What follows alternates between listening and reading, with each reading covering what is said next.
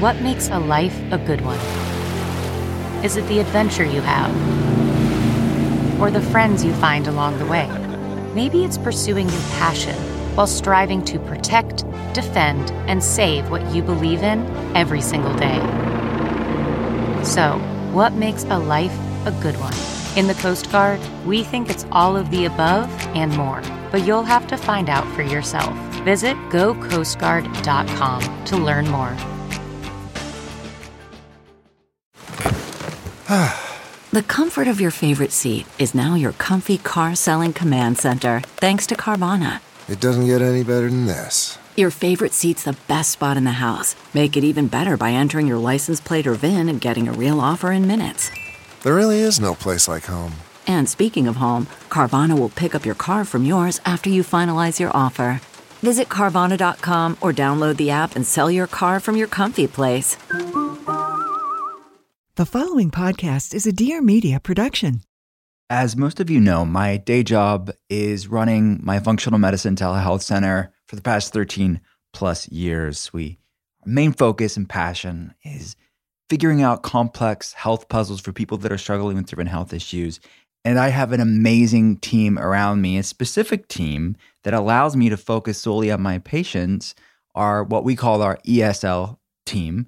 It is an acronym that we use for e-commerce, shipping, and logistics. I just want to give a shout out to my amazing ESL team. Something that my e-commerce and shipping team loves is Stamps.com. Stamps.com gets it because for the last 25 years, they've been helping businesses like mine save time and money. Stamps.com is a post office in your office. With Stamps.com, all you need is a computer and printer. They even send you a free scale, so you'll have everything you need to get started. If you need a package pickup, you can easily schedule it through your Stamps.com dashboard. And if you sell products online like we do, Stamps.com seamlessly connects you with every major marketplace and shopping cart. Running a business isn't cheap, especially when it comes to fulfilling orders for your customers. Luckily, Stamps.com has huge carrier discounts up to 84% off USPS and UPS rates. Plus, Stamps.com automatically tells you your cheapest and fastest shipping options. Set your business up for success when you get started with Stamps.com today. Sign up with promo code WILLCOLE for a special offer that includes a 4-week trial plus free postage and a free digital scale. No long-term commitments or contracts. Just go to Stamps.com, click the microphone at the top of the page, and enter code WILLCOLE. Hi, it's Dr. Will Cole. This podcast is the manifesto for a new breed of health seekers. This is the art of being well.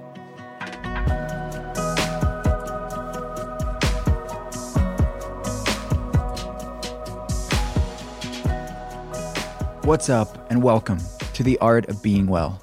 I am a leading functional medicine doctor. I get to consult people around the world via webcam, and I'm a New York Times bestselling author.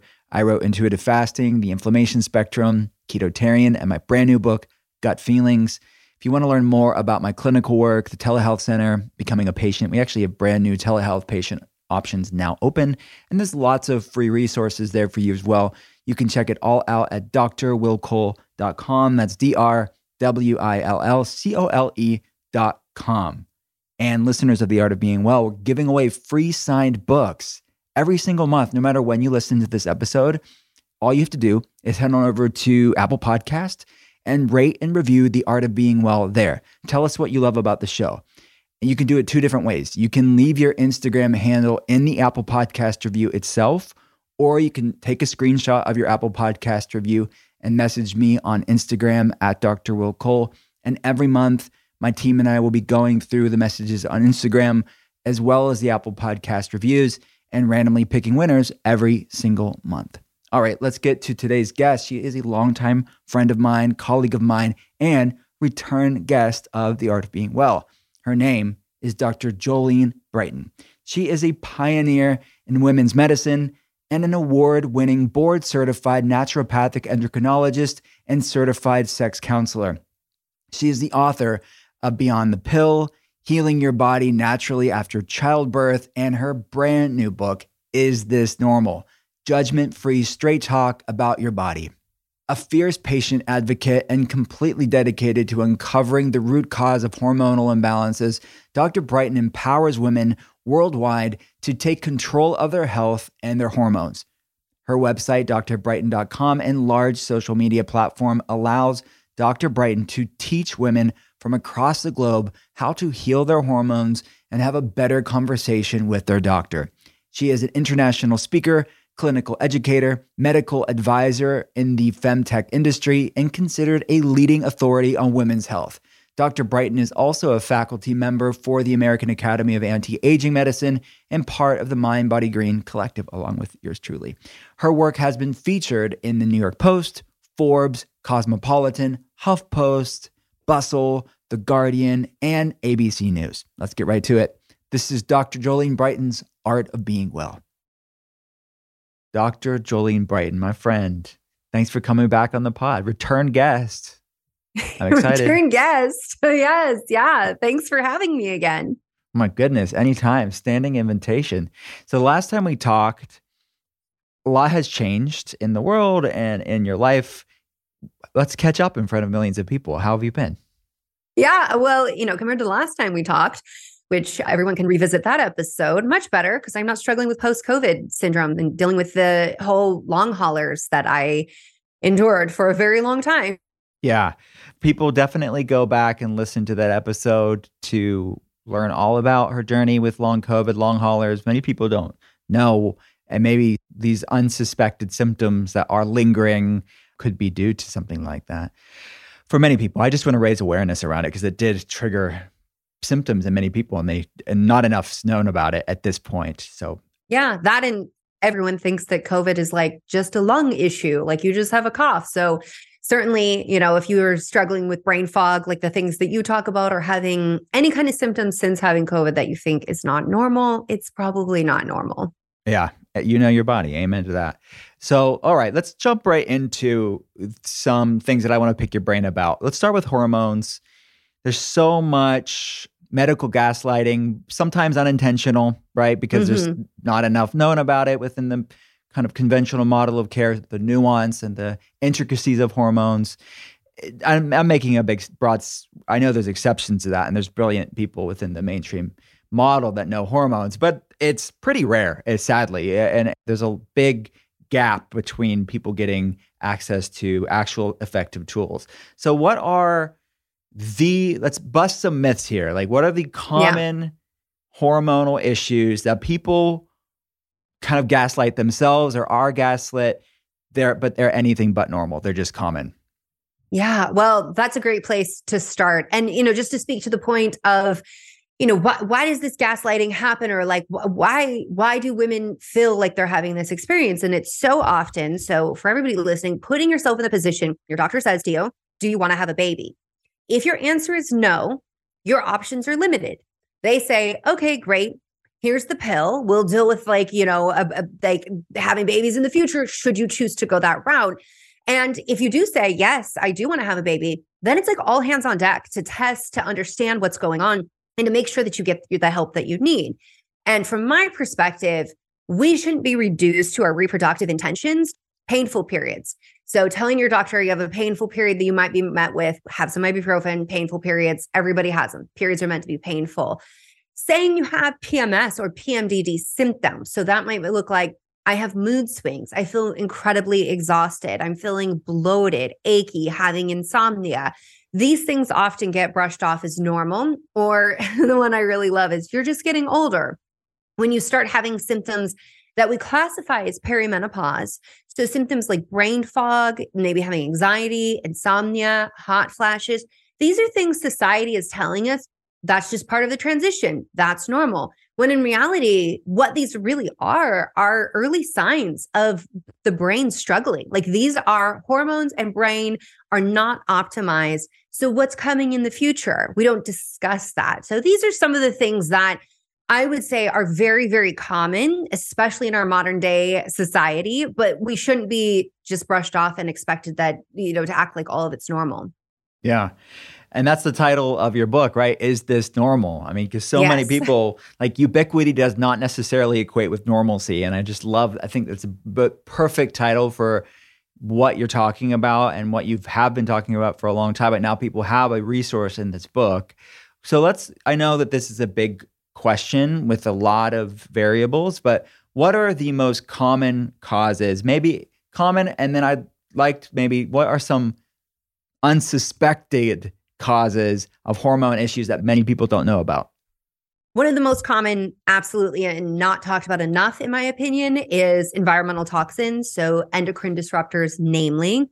I think that we're seeing enough awareness starting where people are starting to question their personal care products, their plastic water bottles and food storage containers.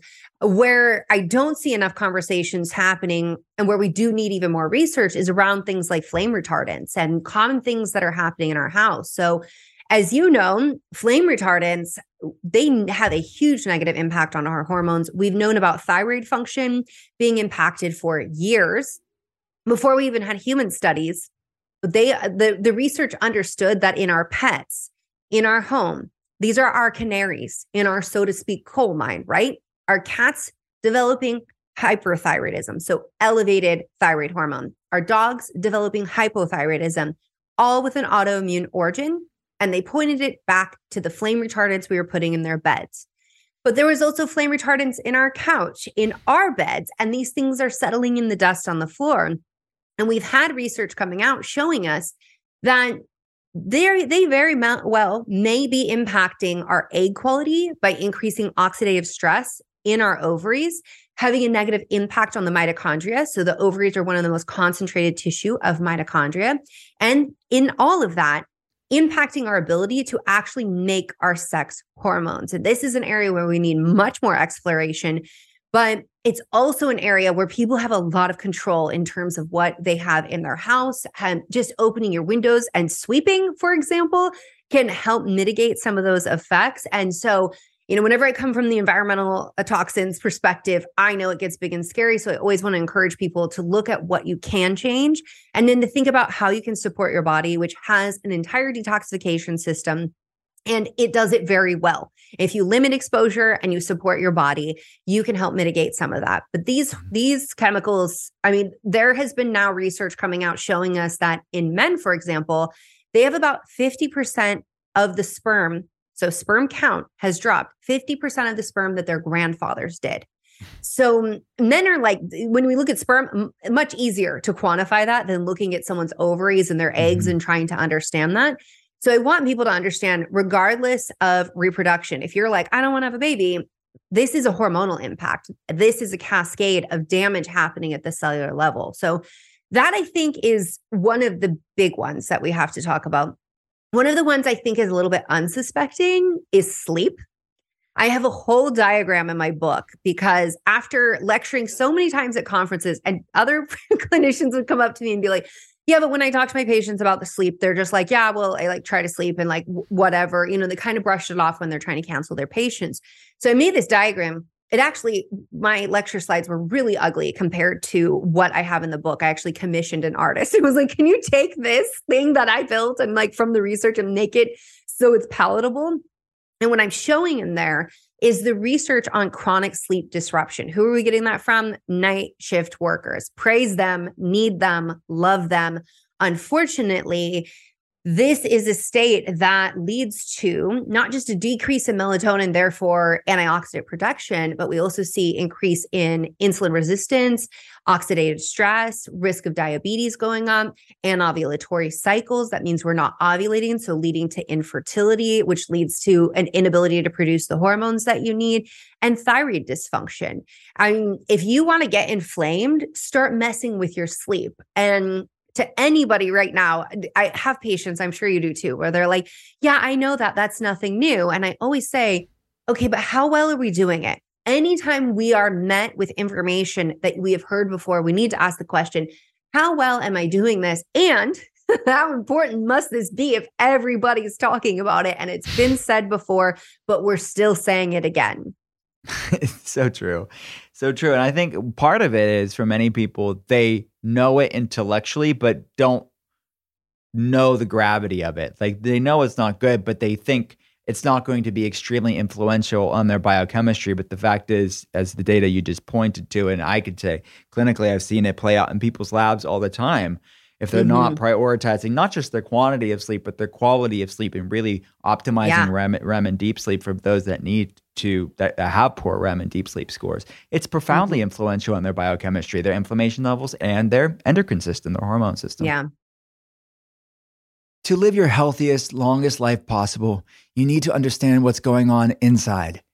Inside Tracker takes a personalized approach to health and longevity from the most trusted and relevant source, your body. Inside Tracker was created by experts in aging, genetics, and biometric data from Harvard, Tufts, and MIT.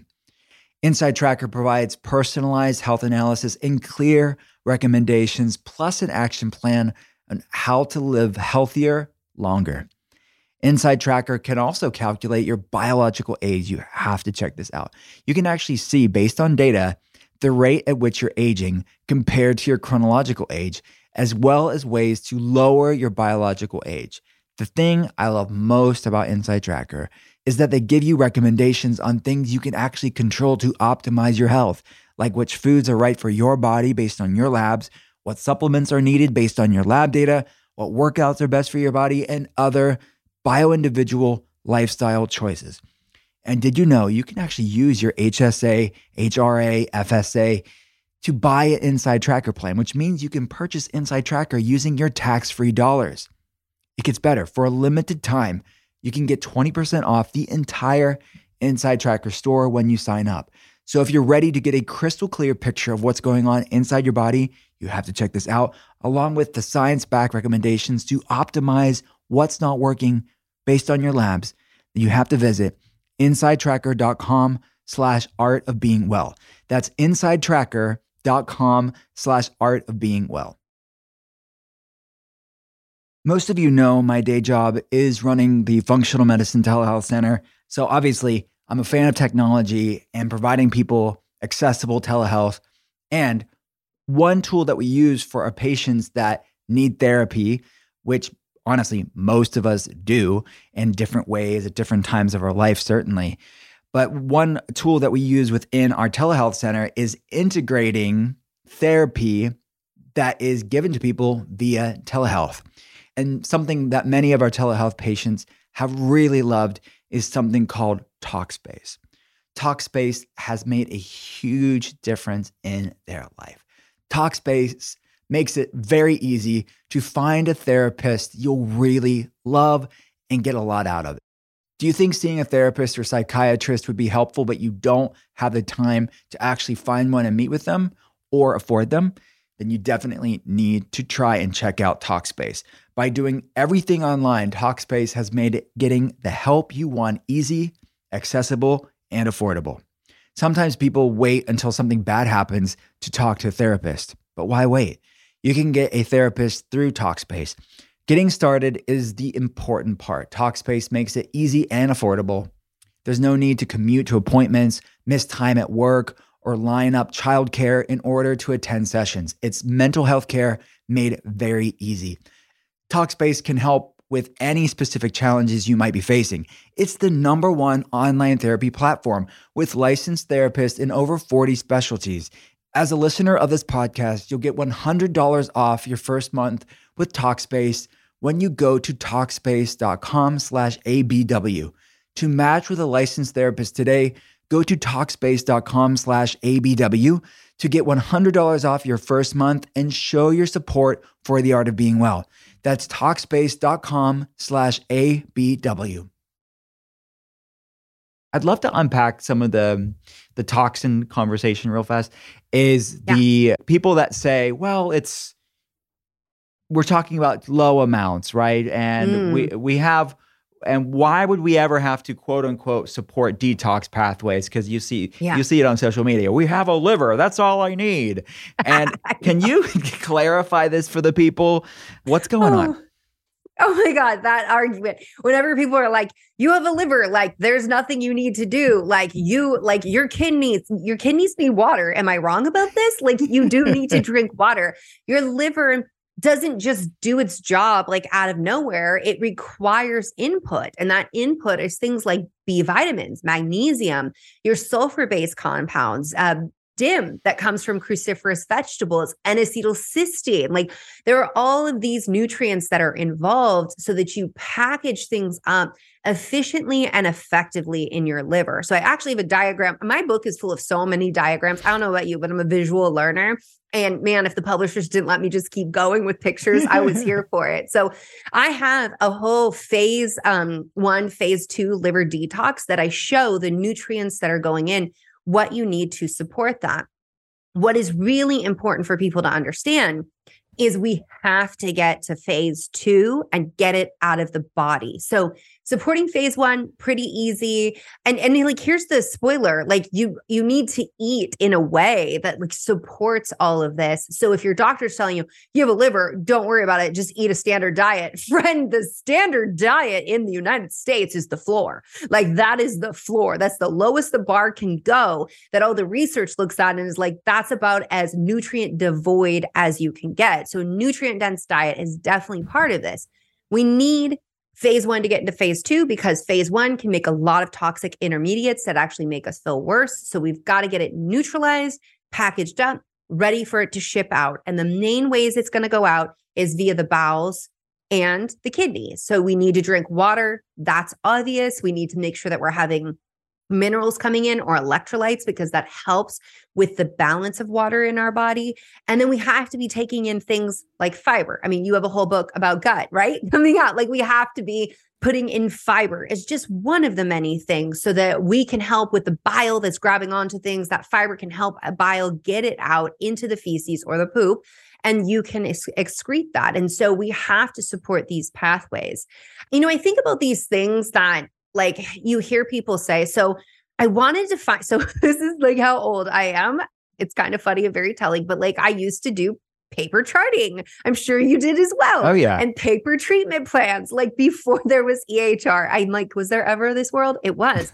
And I had things on my treatment plan, like ending in your showers in cold water, apple cider vinegar before meals, like these kinds of things. I was called a quack for, that doctors were like, she's crazy. There's no reason to like end your showers in cold water. Who isn't getting an ice bath going in their house these days, right? And doing cold plunges. Or now the research is coming out about apple cider vinegar. Glucose Goddess is popularizing that. I'm like cheering her on. I'm like, get it out there, get it to the masses, because there are people that, you know, the same people who are criticizing like any supportive detoxification are the same people who were saying, oh, don't do apple cider vinegar. It's just going to erode your teeth. Spoiler, my first medical license was in dentistry. I was a registered dental assistant. And I'm like, what do you think people are doing? Swishing with apple cider vinegar? Like your argument makes zero sense here. But these are the same people that are criticizing that. Do you see them now coming out in the face of new research being like, you know what, I was wrong. I'm going to retract that. Like this could, no, they don't. They just pretend it never happened. And like, they're now the experts of this. It cracks me up. I'm like, yeah.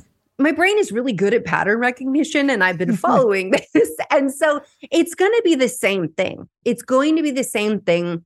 Detox. I mean, these were this though. So these same people, like, you know, I don't have one person in mind. There's like a cohort of these people who dive together in medicine who are like, you know, it's a small amount. Stop fear-mongering people about their products. Like these are people who've been indoctrinated by the corporations in the United States, and they uphold the corporation's best interest.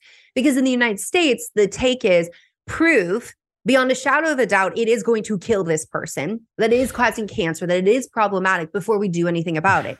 Whereas you look at somewhere like the EU, who has a much more vested interest in the health care and health outcomes of their citizens. And their take is, you better prove that this is safe before we allow it to come in, because we don't want to mess with our people's hormones, their health, but also they recognize that any of these endocrine disruptors that are impacting your health and your reproductive health are going to impact the future of our species, the future citizens. And so when people say like, it's such a small dose, that's where I sit back and I ask, okay, But how many times is the same thing applied to their skin, as just one example? And when we look at the entire environment, like this person goes out, they sit in traffic, they commute for 2 hours.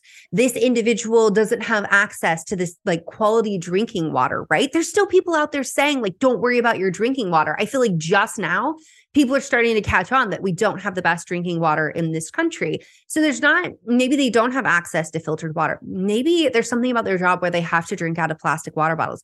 Maybe they work at Costco and they have to handle all of those receipts all day, getting exposed to BPA. So I think it is a very short-sighted, problematic, and it is causing harm when you say it's just a small amount in one product. Because when we stand back and we look at the multiple exposures that happen throughout the day, there is no study measuring that. There are no studies saying what happens when the average woman is wearing 13 products and she's brand loyal and she's doing it every day for the last 30 years of her life. What happens? I can't tell you based on research because nobody's doing it. And then we've got these experts in medicine saying, well, it's not even worth doing because like, it's not a problem. Yeah. That's my rant. No, hey, look, beautiful. You just, the thousands of people that are hearing this episode are just collectively like it's church right now. There's preaching weather up in here because it's actually true. And I also think, as you're talking about this, I think, okay, the average person, like the naysayer to supporting detox pathways and like the fact that food provides the cofactors and raw materials that support these pathways and nutrient density and bioavailability shouldn't be radical. It should not be fringe. It's just called what our humans would have done for eons. And it's only for the past 100 years or so that we've lost that ancestral awareness of just basic nutrition. It is interesting to me that the people that would never flinch with saying, yes, environmental toxins are bad for the planet and it's not good from an environmental standpoint, there seems to be a gap between, okay, but somehow it's benign for us. Why do you think that is? You know, it's very much a big disconnect. I'm like, do I have a good answer? I feel like I need a psychology degree to unpack, like, what is the cognitive dissonance here? Like, where is the separation? And that you can't understand that you are an animal and a complex biological system that is very much influenced by your environment, especially when you talk about having ovaries. You have to be very in tune with your environment because those ovaries are made to ovulate and to, meet up with sperm and to become pregnant and to do all of that. It needs to know, is this a safe time? Is this a safe time in our environment? So it's very confusing to me how people can make the environmental stance, but not realize that it is the individual's action that has an impact on the environment and that we can do so much within our home. So there is that piece. You also won't see these people really criticizing the corporations who are marketing in a very divisive way, and who you see these people that are like, let me go after Dr. Will Cole on Instagram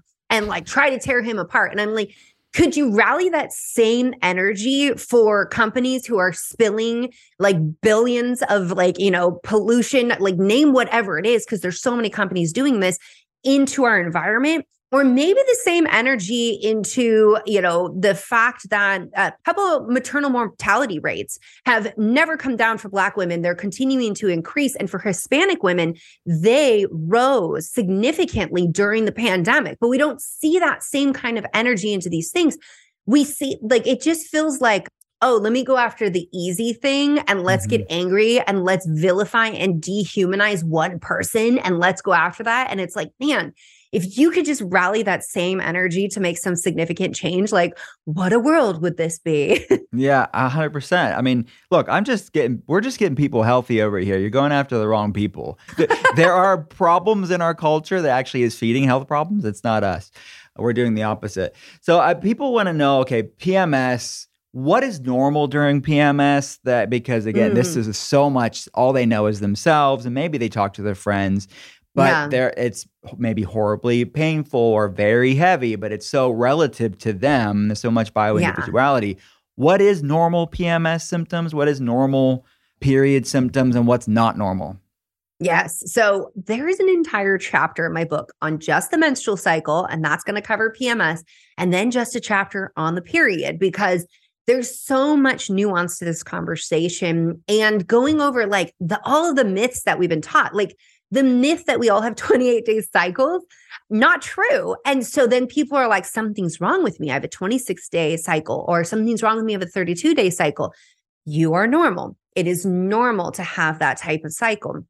When it comes to PMS, this is one where, I mean, for the majority of my life, periods and PMS have been weaponized against us and made to make us feel like the lesser. And, there's jokes that are like, oh, a woman could never be president. She would get her period and blow up the whole planet. And I'm like, sir, you don't even know the female body, because actually PMS happens before the period. When the period comes, her hormones are more on par where yours are at. So what are you saying here? Like, what are you saying? So with PMS, being a little bit tired, sure. Feeling like, okay, I have to really adhere to my self-care practices around sleep, right? So if you are in the ovulatory phase or late follicular phase, you might be like, I can get by on 6 hours. I'm scrolling on my phone. I fall right asleep. It's not a problem. Before your period, that may be more difficult, but it shouldn't be something where you're tossing and turning. You can't get to sleep. But if you're like, yeah, I do have to sleep in a dark room, I do have to make sure that my room is cool, and you have to do those things, that's still normal. If you feel like, I'm a little withdrawn, like I want to be with myself or in my feelings, I don't want to be out, doing all of these things. Like I want to make sure that like I'm like tending to my home in some way. Like these are all normal experiences. What's not normal is to feel incredibly socially withdrawn, feel like you cannot get through a day, feel like you're just at the mercy of your emotions, you're crying really easily, or you're feeling really anxious. These things are not normal. The extremes that I'm talking about here are what most people describe as normal PMS, as that's the experience of PMS. Mm-hmm. PMS is a diagnosable medical condition. It has an ICD-10. Like we can diagnose this because it's not normal. Yet it's often passed off as normal. Even if your doctor will diagnose it, they tell you that this is a normal experience, because who goes to the doctor? People who have problems, people who are like, I'm having issues. I need to make sure that I get help. And so the doctor's experience is, I see this day in and day out. Common, especially common when your practice is to address these problems, but it doesn't make it normal. Got it. It's so true. If you know anything about me, you probably already know I'm a big fan of adaptogens, specifically a big fan of ashwagandha. The popular adaptogen has been used for thousands of years to help with a variety of health concerns, such as stress and anxiousness, and it contains several beneficial constituents, including these compounds called withanolinides and withaferins, which have been extensively studied for their adaptogenic and rejuvenating properties. Not all ashwagandha supplements are created equally. That's why I always make sure mine comes from a trusted source. A brand that I love is Banyan Botanicals. I'm really impressed by the quality of this company. They're a certified B Corporation that carries Ayurvedic herbs and wellness products that are organic, fairly traded, and sustainably sourced. As you may know, Ayurveda originated thousands of years ago in ancient India, but it remains extremely relevant today. In fact, it's thanks to Ayurveda that ashwagandha has become so famous. Banyan Botanicals ashwagandha is unique not only because it's pure and organic, but it's also certified fair for life, meaning the entire supply chain must meet rigorous fair trade standards to support the well-being of farmers, producers, and everyone along the way. Whether you prefer taking ashwagandha on its own or in an herbal formula like Stress Ease or Adrenal Nourish, check out Banyan Botanicals for plenty of options for you. I especially recommend their rich and creamy ashwagandha latte mix. So good. It's a totally delicious new way to get your herbs. Banyan is on Amazon and Thrive Market, but you can save 20% on my favorite Banyan Botanicals products, including ashwagandha, when you shop at banyanbotanicals.com/willcole. Just go to www.banyanbotanicals.com/willcole. banyanbotanicals.com/willcole and enter the promo code willcole at checkout for that special discount. Have you heard about Timeline Nutrition, the product called MitoPure? I actually had their chief medical director on The Art of Being Well. It was a fascinating conversation. Go back and listen to the episode if you haven't already. Maintaining muscle health is critically important for our longevity and enduring good health. Postbiotics, the active nutrients your body makes during digestion, are an emerging driver of good health. Something called urolithin A is one of the first postbiotics shown to have major health benefits and has become available to all of us.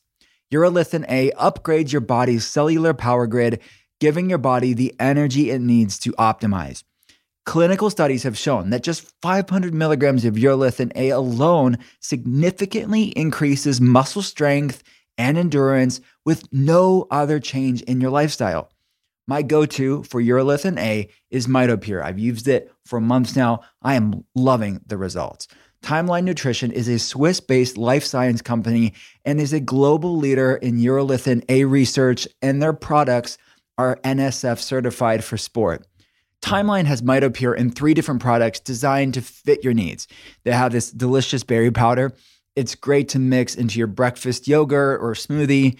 They also have their protein powder. It adds the muscle health benefits of whey protein to the bioenergetics of MitoPure, and the soft gels. I typically go for the soft gels. I've tried them all, but I love the soft gels because they're just great for if you're on the run and want a convenient grab and go choice. Timeline is offering 10% off your first order of MitoPure. So you have to go to timelinenutrition.com/willcole and use code willcole to get 10% off your first order. That's timelinenutrition.com/willcole. That's timelinenutrition.com/willcole. I recommend trying their starter pack. You can get all the 3 formats and see which one's your favorite. Let's just say somebody they know they have some hormonal imbalances. They want to support hormonal balance with food. What are some of your top foods to support hormone balance, and specifically with PMS symptoms? Yes, cruciferous vegetables, friend. I have to say, so our mutual friend, Terry Walls, she puts up, who doesn't love Dr. Terry Walls? She is just like the GOAT. She put up a video of her just munching on cabbage in the airport. My son is all about, he was I think 5 when he saw that. Here we are 5 years later. And he's still Mom, we're going to get on a plane. Where's our cabbage? We have to eat our cabbage. That's and I'm funny. I love that she has had that influence on my child. So why cruciferous vegetables? Well, they support these detox pathways and they're going to deliver DIM. And DIM helps us get into the right estrogen. So when we talk about estrogen, we've got 2, 4, and 16 hydroxyestrone. And none of them are the best. I think sometimes people want to say 2 is the best. 2 is the better of the bunch. And we actually need a balance of all of those. But 4 and 16 is when things can get problematic, where we get lumpy, bumpy breasts and we get heavy periods that are clotty because they're so heavy and we're not feeling good in our body. And we're at higher risk for cancer. And cruciferous vegetables can help with that. So broccoli sprouts are going to give you sulforaphane. So that's going to be different than broccoli, but cabbage, arugula, Brussels sprouts, everything your mom wanted you to eat. And every sitcom that includes a kid has been don't eat that. It's gross. That is broccoli is one of my early ones that I introduced to my kids. My almost 2-year-old, it's still his go-to vegetable. He's yes. His other one is bell peppers, which is going to be one of the highest sources of vitamin C that you can get. Now, we want to detox the estrogen. So we're eating our cruciferous vegetables. They're also going to provide us fiber. We want to get in that vitamin C because vitamin C supports the corpus luteum, which is a temporary endocrine structure made only by ovulation that produces progesterone. So getting in that vitamin C, and yes, you can add, I love, hey, first thing in the morning, drink a glass of water with some lemon juice in it. You're going to get some vitamin C, put a little salt in it so you have some electrolytes. And that water is going to support you so you have a healthy bowel movement later on, and so that it's supporting your kidneys as well. By the way, if you want like the top beauty hack of all time, stay hydrated. Why does nobody talk about that? I feel like I always see people being like, use this product, use that product. And I get it. As somebody in their 40s, I get it. But I'm like, if you're not drinking water, those products don't work. So be hydrated. So those are definitely two of the groups. The other thing I would say is calcium. Calcium's been shown in the research to be really beneficial when it comes to PMS. And if you can couple that with magnesium-rich foods, even better.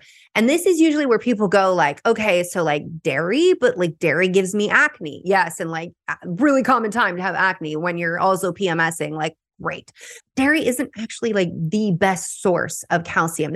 We've all been told and indoctrinated with it, but it's not the end all be all.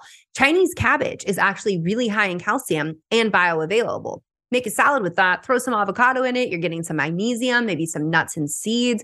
Bringing in those kinds of foods, they're also going to give you that fiber. And again, that is going to support your gut health. And remember, this is one of the ways we move estrogen out of the body, and it supports the estrobolome, which are the little critters that help with estrogen balance. And they're also involved, they like swap and share out in the vaginal canal as well. And they keep the vagina healthy. So this is all like all around really good stuff. It's a funny, so I got your book and the pictures are beautiful. And I like love, you always have great recipes.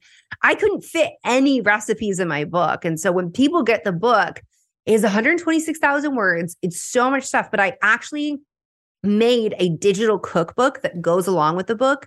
So when you get into the book, there's a URL in there that tells you where to get this, because I'm like, I can't tell people this stuff and not give them a meal plan and not give them recipes and not walk them through all this. And my editor was like, well, you can't fit it in the book. And I'm like, we're just going to write it separate. And we're just going to deliver a digital bonus cookbook material. To go with it. Yeah. Super smart. I love a resource. It's very generous of you.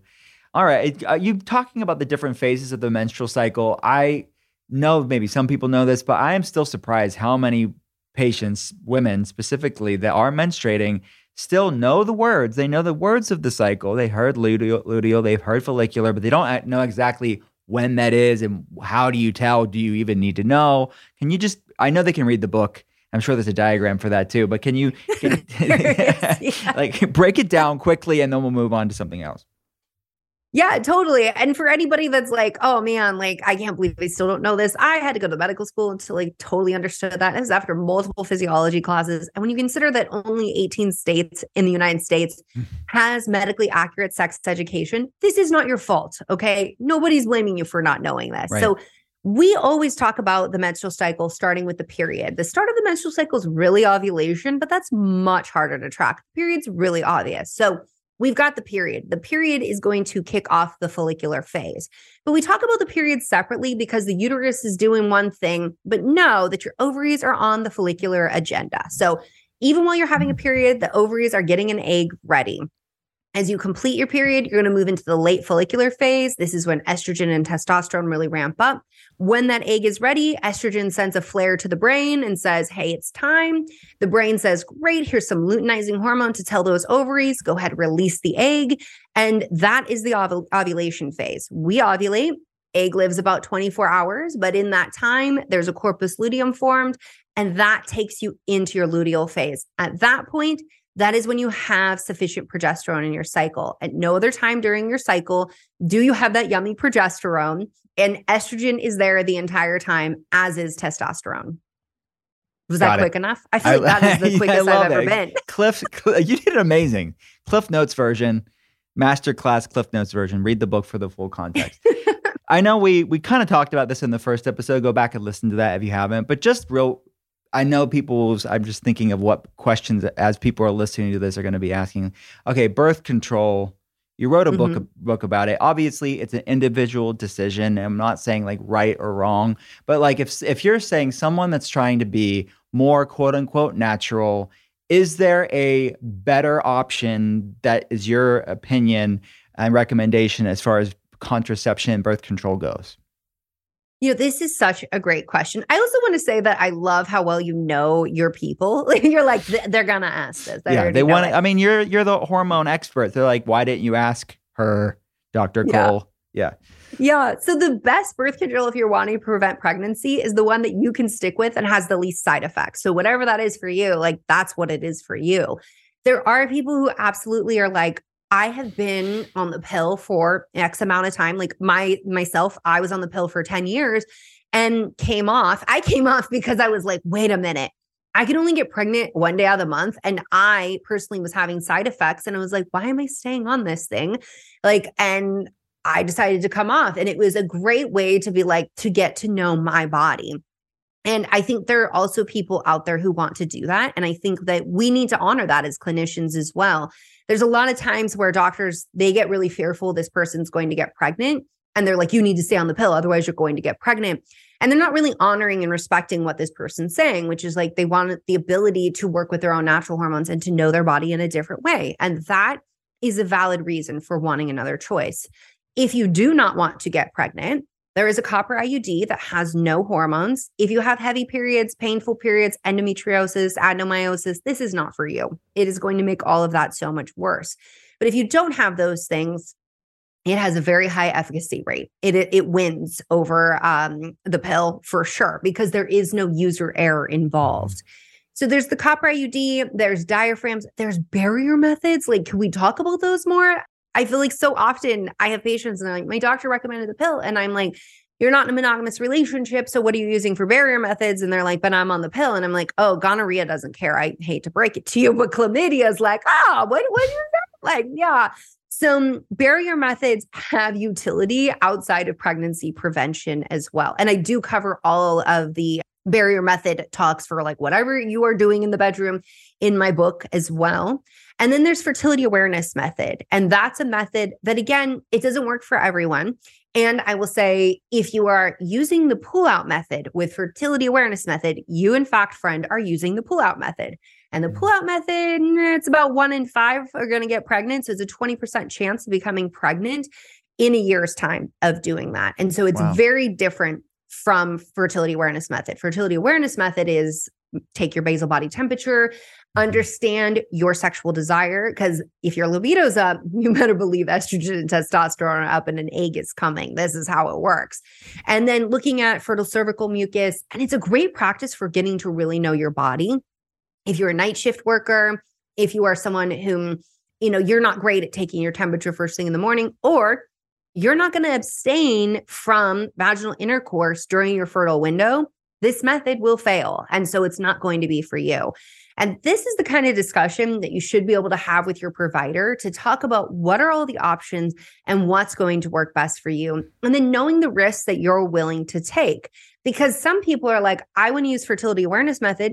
And if I get pregnant, like, I'm not mad about it. Like, it's okay. Like, it's not when I would plan it to be, but like, I'm not going to be upset by it.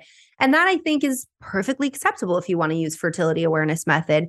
The big thing is we just need informed consent, and we need to be making sure that we're supporting the patient and having all the information they need, and then in their decision. And whatever that decision is, making sure that as health providers, we stay objective in tracking their data and making sure that this is, in fact, objectively the best method for them. Amen. In the book, you talk about the orgasm gap. Let's go there, Dr. Jolene Brighten. What is the orgasm gap? Yes. So the orgasm gap exists in heterosexual relationships where men are orgasming about 95% of the time that they have intercourse, and women are orgasming about 65% of the time. So there is a big gap between pleasure in these couples. And so why is this important? People are always like, why is this important? Because this should be a pleasurable experience. And when we take it from the male perspective, I write about this in the book. I do not believe that men want to be at the receiving end of all of these jokes about not being able to find the clitoris, about how they can't pleasure a woman, about all of those things. I very much believe that men who are cohabitating with a woman or have a female partner are very much interested in bringing her pleasure as well. But there's just been a lot of gatekeeping of information in our society. Yeah, well said. Another myth or truth, let's debunk this, or is it validated by science? Is it true that women, quote unquote, just have lower sex drives? So I hear that so many times with, friends that are married and in relationships. Is it true or not true?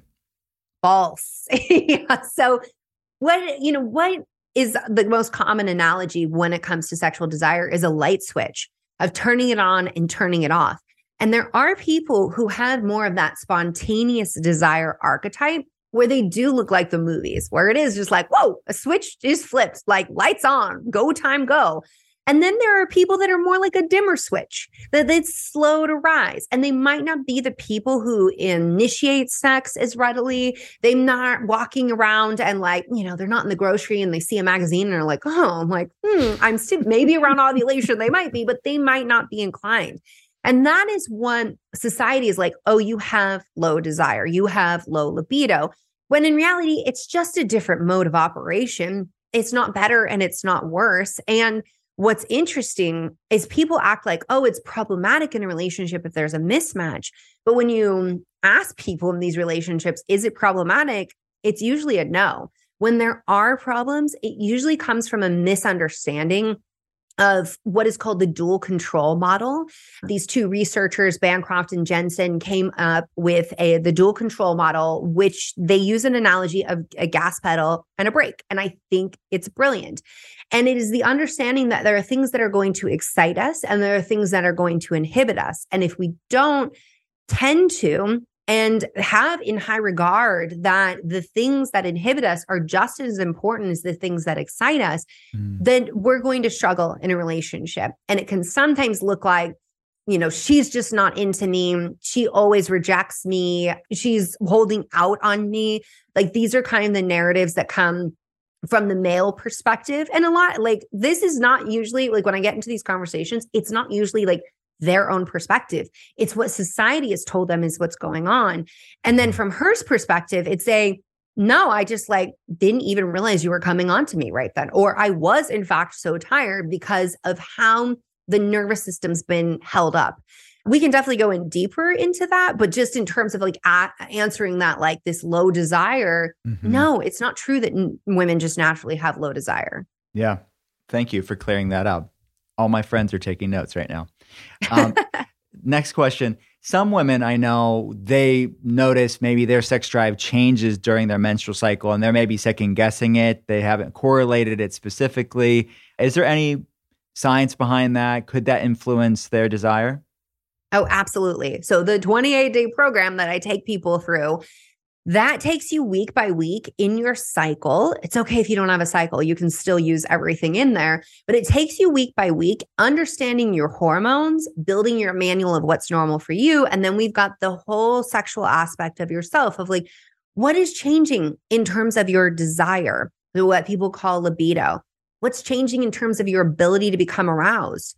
I have a whole chapter talking about discharge and talking about cervical fluid and arousal, because this is important to understand that there are certain phases of your cycle where you are going to self-lubricate very easily and other phases where you will not. And anytime you are in the not camp, friction is going to be your enemy. Friction can shut down arousal. So knowing that going into that can help you prepare.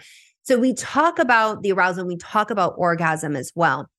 What we classify when we talk about the menstrual cycle as the ovulatory phase is the sexual peak of our cycle. In fact, I came across a research study that called it the sexual phase, and I got so excited because for people who are past having children, who have no interest in having children, it's a way to talk about their body without just being like, oh, this is the baby making aspect, and to actually see them.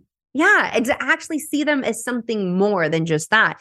But as soon as I read the sexual phase, I was like, they're talking about ovulation, because I know what the hormones are doing then. So it's that estrogen and testosterone rise that we talked about.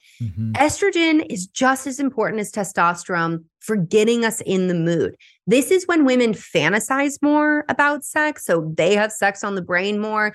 They might find themselves just randomly driving the carpool and a sexy thought pops in their mind. And they're like, where did that come from? Society has taught us like, be ashamed of that. But I'm always like, just meet it with curiosity. Like, that's interesting. What's that about? You're probably in that phase of your cycle. It is much easier to become aroused. The clitoris becomes much more engorged, much easier, and it's much more responsive. So having an orgasm, much easier. Having multiple orgasms, much easier. And if pleasure has been the pursuit with your partner with the intent of achieving orgasm, this is a great phase of your cycle to be experimenting with them, working with them, letting them know what your body's into, especially when you factor in that your breasts are much less sensitive during this time. Now, your nipples are more sensitive, but in terms of like breast tenderness, that's going to come later. And so to understand, this is always where men, I just always like giggle because when you know, if you know, when men are like, oh my God, she was like so into me. And then the next day, she didn't even care. She just like wanted nothing to do with me. And I'm like, thank you, progesterone. She was ovulating. Corpus luteum comes online. Progesterone comes, and progesterone's like, friends, you had your chance to capture some sperm and make a baby, and I don't even care anymore. Because whether or not you do want a baby, there is an agenda, the ovarian agenda. It's like, this is what we're about.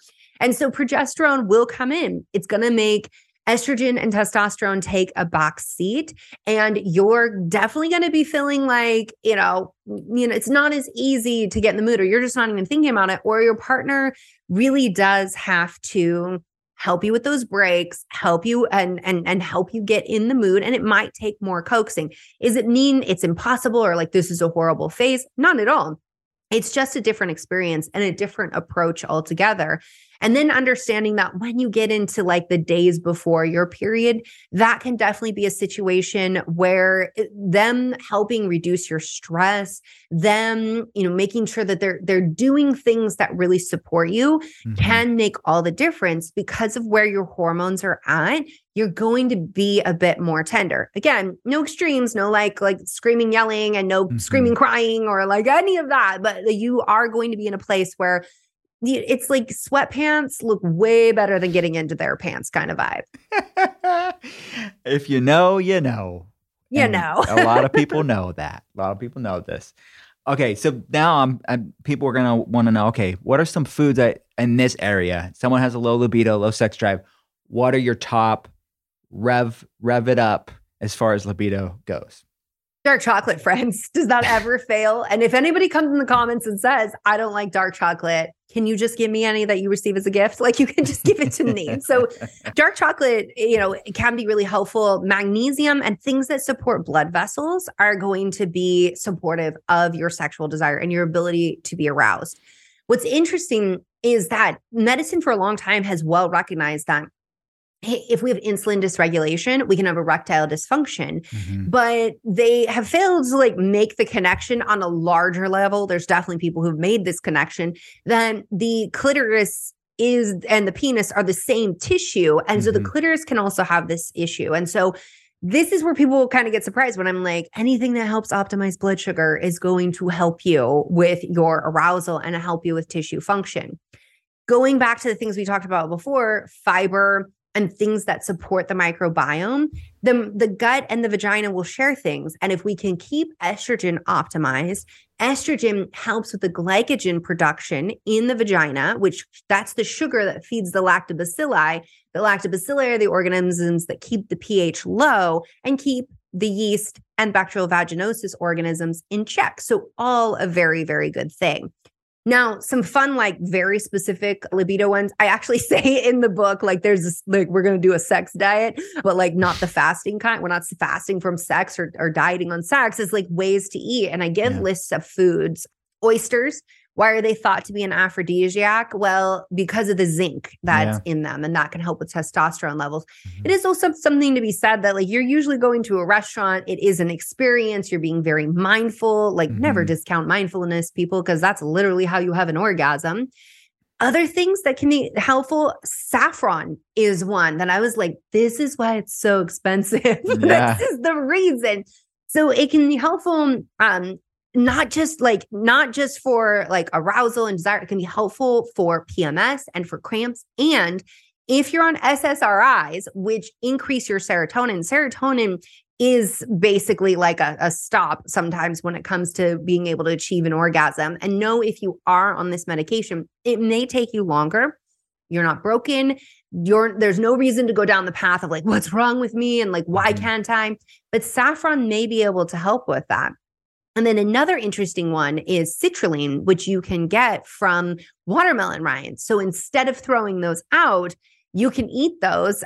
We actually just got watermelon and I was like munching on the rind. I was like, no, I can't do it. Pickled watermelon rinds is where it's at, though. That is like a much more palatable way to eat those. But if you are someone who's going down to the white on the watermelon, you are doing a good thing for your sexual health. I love those tips.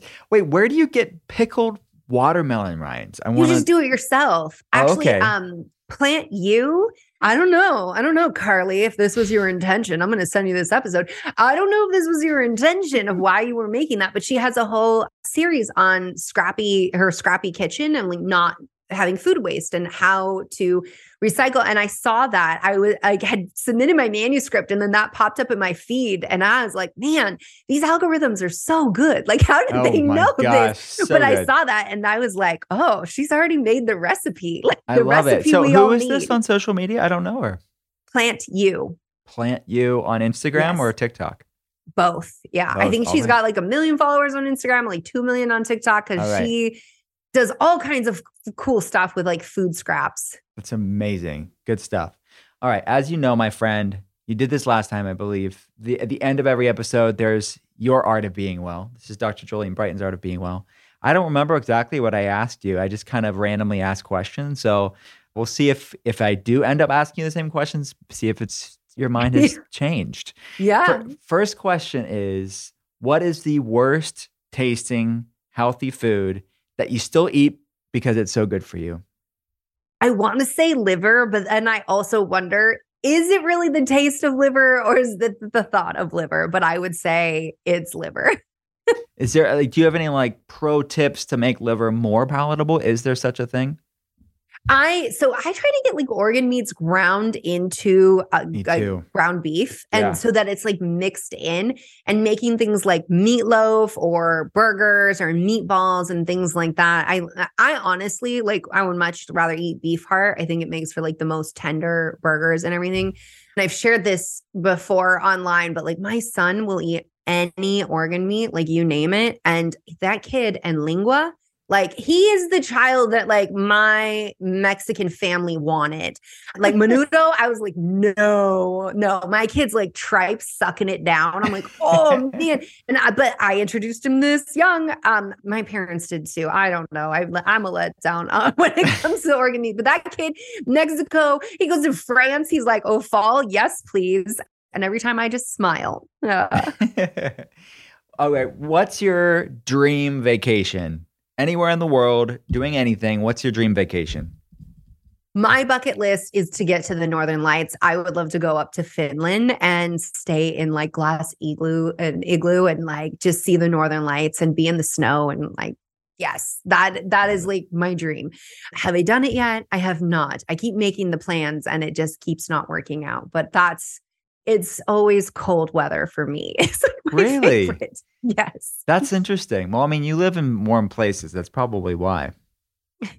Yeah, it's funny because I lived in Portland for 12 years and people were always like, don't you hate it? I'm like, I love it when it's gray and cold and rainy. So even when you lived in the Pacific Northwest, you still wanted to go to cold. Yes. Yeah. Wow. It's so funny. But yeah, now we live in the tropics, but I will say that my husband definitely got worn down by the gray. And then my kid who has pandas, like we came here and spent like 3 weeks here and his health improved immensely. And I was like, it's clear.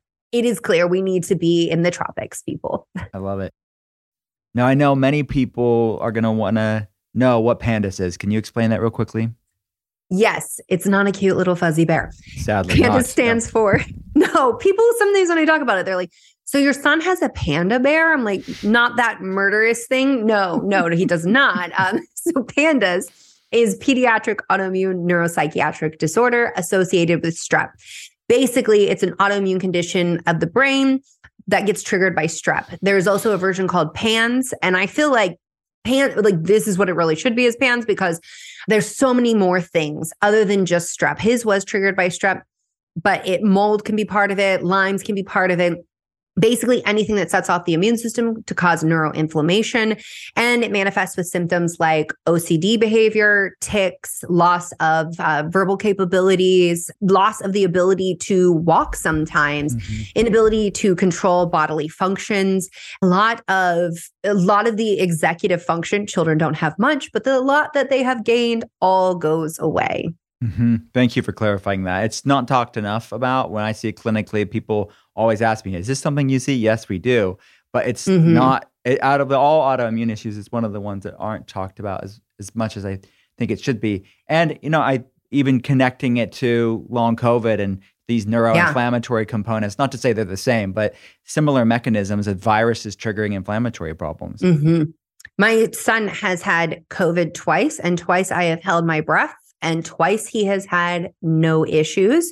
And I'm like, how did your mom had long haulers and you have pandas, but you had no issues with COVID? Like, there's still so much to be discovered, but it is something that is not talked about enough. Roughly 1 in 200 children have it. They usually end up on psych meds, sometimes in psych wards, which is mismanagement. And it's not the treatment for this. You need to calm the inflammation. And it's really heartbreaking to hear stories of parents who struggled for years. For us, I was lucky enough that a friend of mine happens to be an expert who lectures internationally about this. So I was actually in Paris at the time, and this came about, and I was like, what is going on? And she had me do an ibuprofen test. And so I tried that. And sure enough, some of his issues started to resolve. Some of his functions started to get back. As I say all of this, I'm not telling anybody go use ibuprofen. Ibuprofen has issues. And especially like with the cardiovascular issues it can cause, you definitely only want to be under a pediatrician's care. If I wasn't a doctor, I would not just be like, let's try these things. And yet that was something that really showed us what was going on. And we were able to get help immediately within the week of him having symptoms. And I think had I not also been a doctor who works with, you don't work in women's health and not work with autoimmune disease. I wouldn't have identified like these issues right away and known what to do. So it is much more common. And it is one of those conditions where doctors certainly gaslight. They make you feel like a horrible parent. And also there's lots of doctors out there saying it's not real. It's not actually happening. It's not a real condition. And man, I hope they live long enough to eat those words. Yeah, same here. What's a book that you've read in the past year? It could be fiction, nonfiction, that just was like mind-blowing or got you thinking in a fresh new way. Oh gosh. So there's a book called Traction, which is actually a business book. And I went back through it in this last year. And why I bring it up is because it's just a really good way at looking at your company and your systems and your functions. And I did it from I had not even a 1-year-old yet. How do we do my company? How do we set it up in the way so I can be the mom I want to be? Because I'm sure that you see how work can slowly take more and more from you. And then you're like, wait a minute, I'm working till 8 a.m. Then I'm doing bedtime routine. Then I'm like working until like bedtime. I'm the worst boss. It's me. I'm the problem. And so that book actually helped me shift and really change my framework of my company and how we were doing things, and helping recruit more people and promote people to really analyze, am I the best person to do this? Do I have to do this? And so there's been so many books. I feel like when you're put on the spot like that, you're like, oh God, what book? But that is one that I'll say that I really integrated and made some major system shifts so that, we were talking and I was like, oh, I have another hour. And then I just get to go be with my kids and just be with my kids. And not a lot of people get to say that, unfortunately. And I had to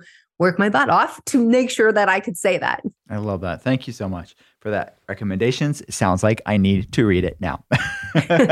My friend, where do people go to get the book, to learn more about your work? You can go anywhere that books are sold, and you can find me on my main hub, which is drbrighten.com, drbrighten.com. So Brighten like the sun. And you can also follow me on TikTok, Instagram, YouTube at Jolene Brighten. We do weekly Ask Dr. Brightens on my Instagram, which is where the majority of the Ask Dr. Brighten questions in Is This Normal came from. That and my patients. This is where this all came from. So really, it is the people who have been with me, who have supported me, and who have given me their feedback that helped design and form this book. Love it. Is this normal? Get it, everybody. My friend, as always, love talking with you. Thanks for coming on the pod.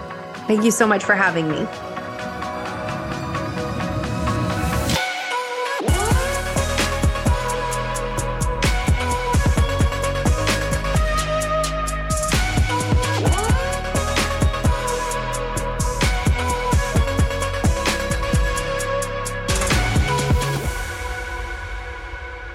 Thanks again for listening to The Art of Being Well.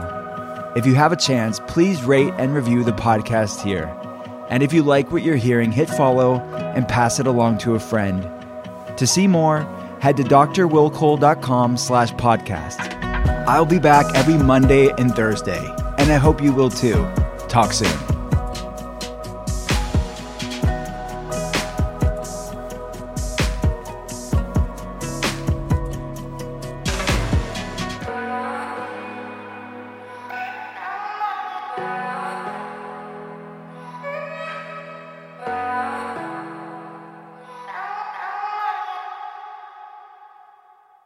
Please note that this episode may contain paid endorsements and advertisements for products and services. Individuals on the show may have a direct or indirect financial interest in products or services referred to in this episode.